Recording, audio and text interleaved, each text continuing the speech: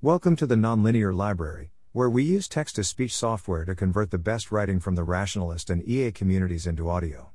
This is Behavior Cloning is Miscalibrated, published by leogao on December 5, 2021 on LessWrong. Behavior cloning, BC, is, put simply, when you have a bunch of human expert demonstrations and you train your policy to maximize likelihood over the human expert demonstrations. It's the simplest possible approach under the broader umbrella of imitation learning, which also includes more complicated things like inverse reinforcement learning or generative adversarial imitation learning.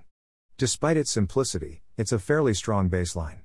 In fact, prompting GPT-3 to act Agent Y is essentially also BC, just rather than cloning on a specific task, you're cloning against all of the task demonstration-like data in the training set, but fundamentally, it's a scaled-up version of the exact same thing.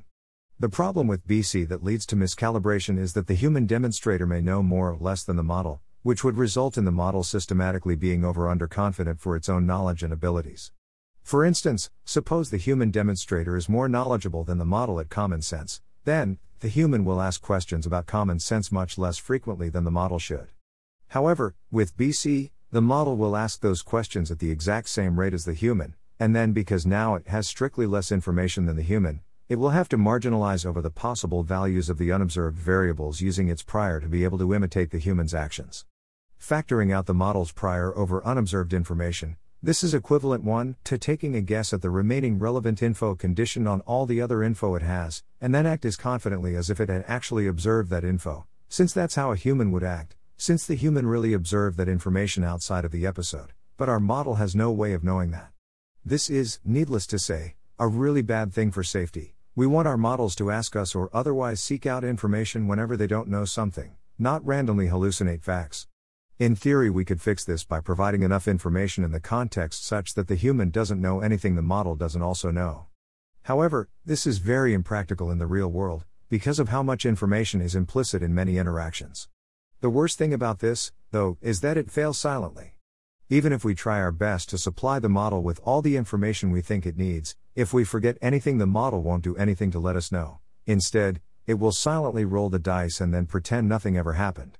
The reverse can also happen, where if the model knows more than the human, then it will collect a bunch of unnecessary info which it discards so that its decision is as dumb as the human's. This is generally not as dangerous, though it might still mislead us to the capabilities of the model. We might think it's less knowledgeable than it actually is, and it would use resources suboptimally, so it's still best avoided. Also, the model might do both at the same time in different domains of knowledge, if the human is more knowledgeable in one area but less in another. Plus, you don't even need unobserved information in the information-theoretic sense.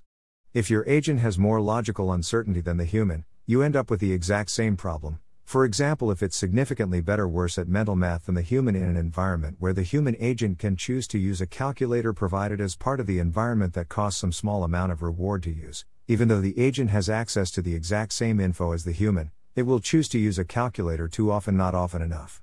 This isn't a purely theoretical problem. This definitely happens in GPT 2/3 currently and is a serious headache for many uses of GPT already. Model hallucinations have been a pretty big problem outlined in numerous papers. Further, I expect this problem to scale to even superhuman models, since this BC objective fundamentally does not incentivize calibration. Even as a component of a superhuman agent, it seems really bad if a component of the agent silently adds false assumptions with high confidence into random parts of the agent's thoughts. On the optimistic side, I think this problem is uniquely exhibitable and tractable and the solutions are scalable. Superhuman BC would be uncalibrated for the exact same reasons as current BC. Because an agent that's consistently overconfident underconfident will get less reward, and reward is maximized when the model is calibrated, the RL objective incentivizes the model to become calibrated. However, RL comes with its own problems too. Making a good reward function that really captures what you care about and is robust against good-harding is hard, and either handcrafting a reward or learning a reward model opens you up to good-harding, which could manifest itself in much more varied and unpredictable ways depending on many details of your setup. A hybrid BC pre-trained plus RL fine-tuned setup, as is common today, since training from scratch with RL is exorbitantly expensive in many domains, could have the problems of either, both, or neither, depending on the details of how much RL optimization is allowed to happen, i.e. by limiting the number of steps of tuning, or having a distance penalty to keep the policy close to the BC model, etc. I think it would be promising to see whether miscalibration can be fixed without allowing good harding to happen.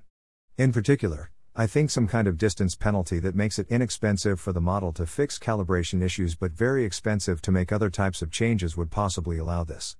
The current standard KL penalty penalizes calibration-related changes the exact same as all other changes, so I don't expect tuning the coefficient on that will be enough, and even if it works it will probably be very sensitive to the penalty coefficient, which is not ideal.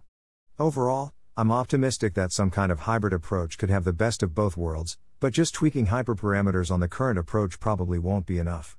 Thanks for listening. To help us out with the Nonlinear Library or to learn more, please visit nonlinear.org.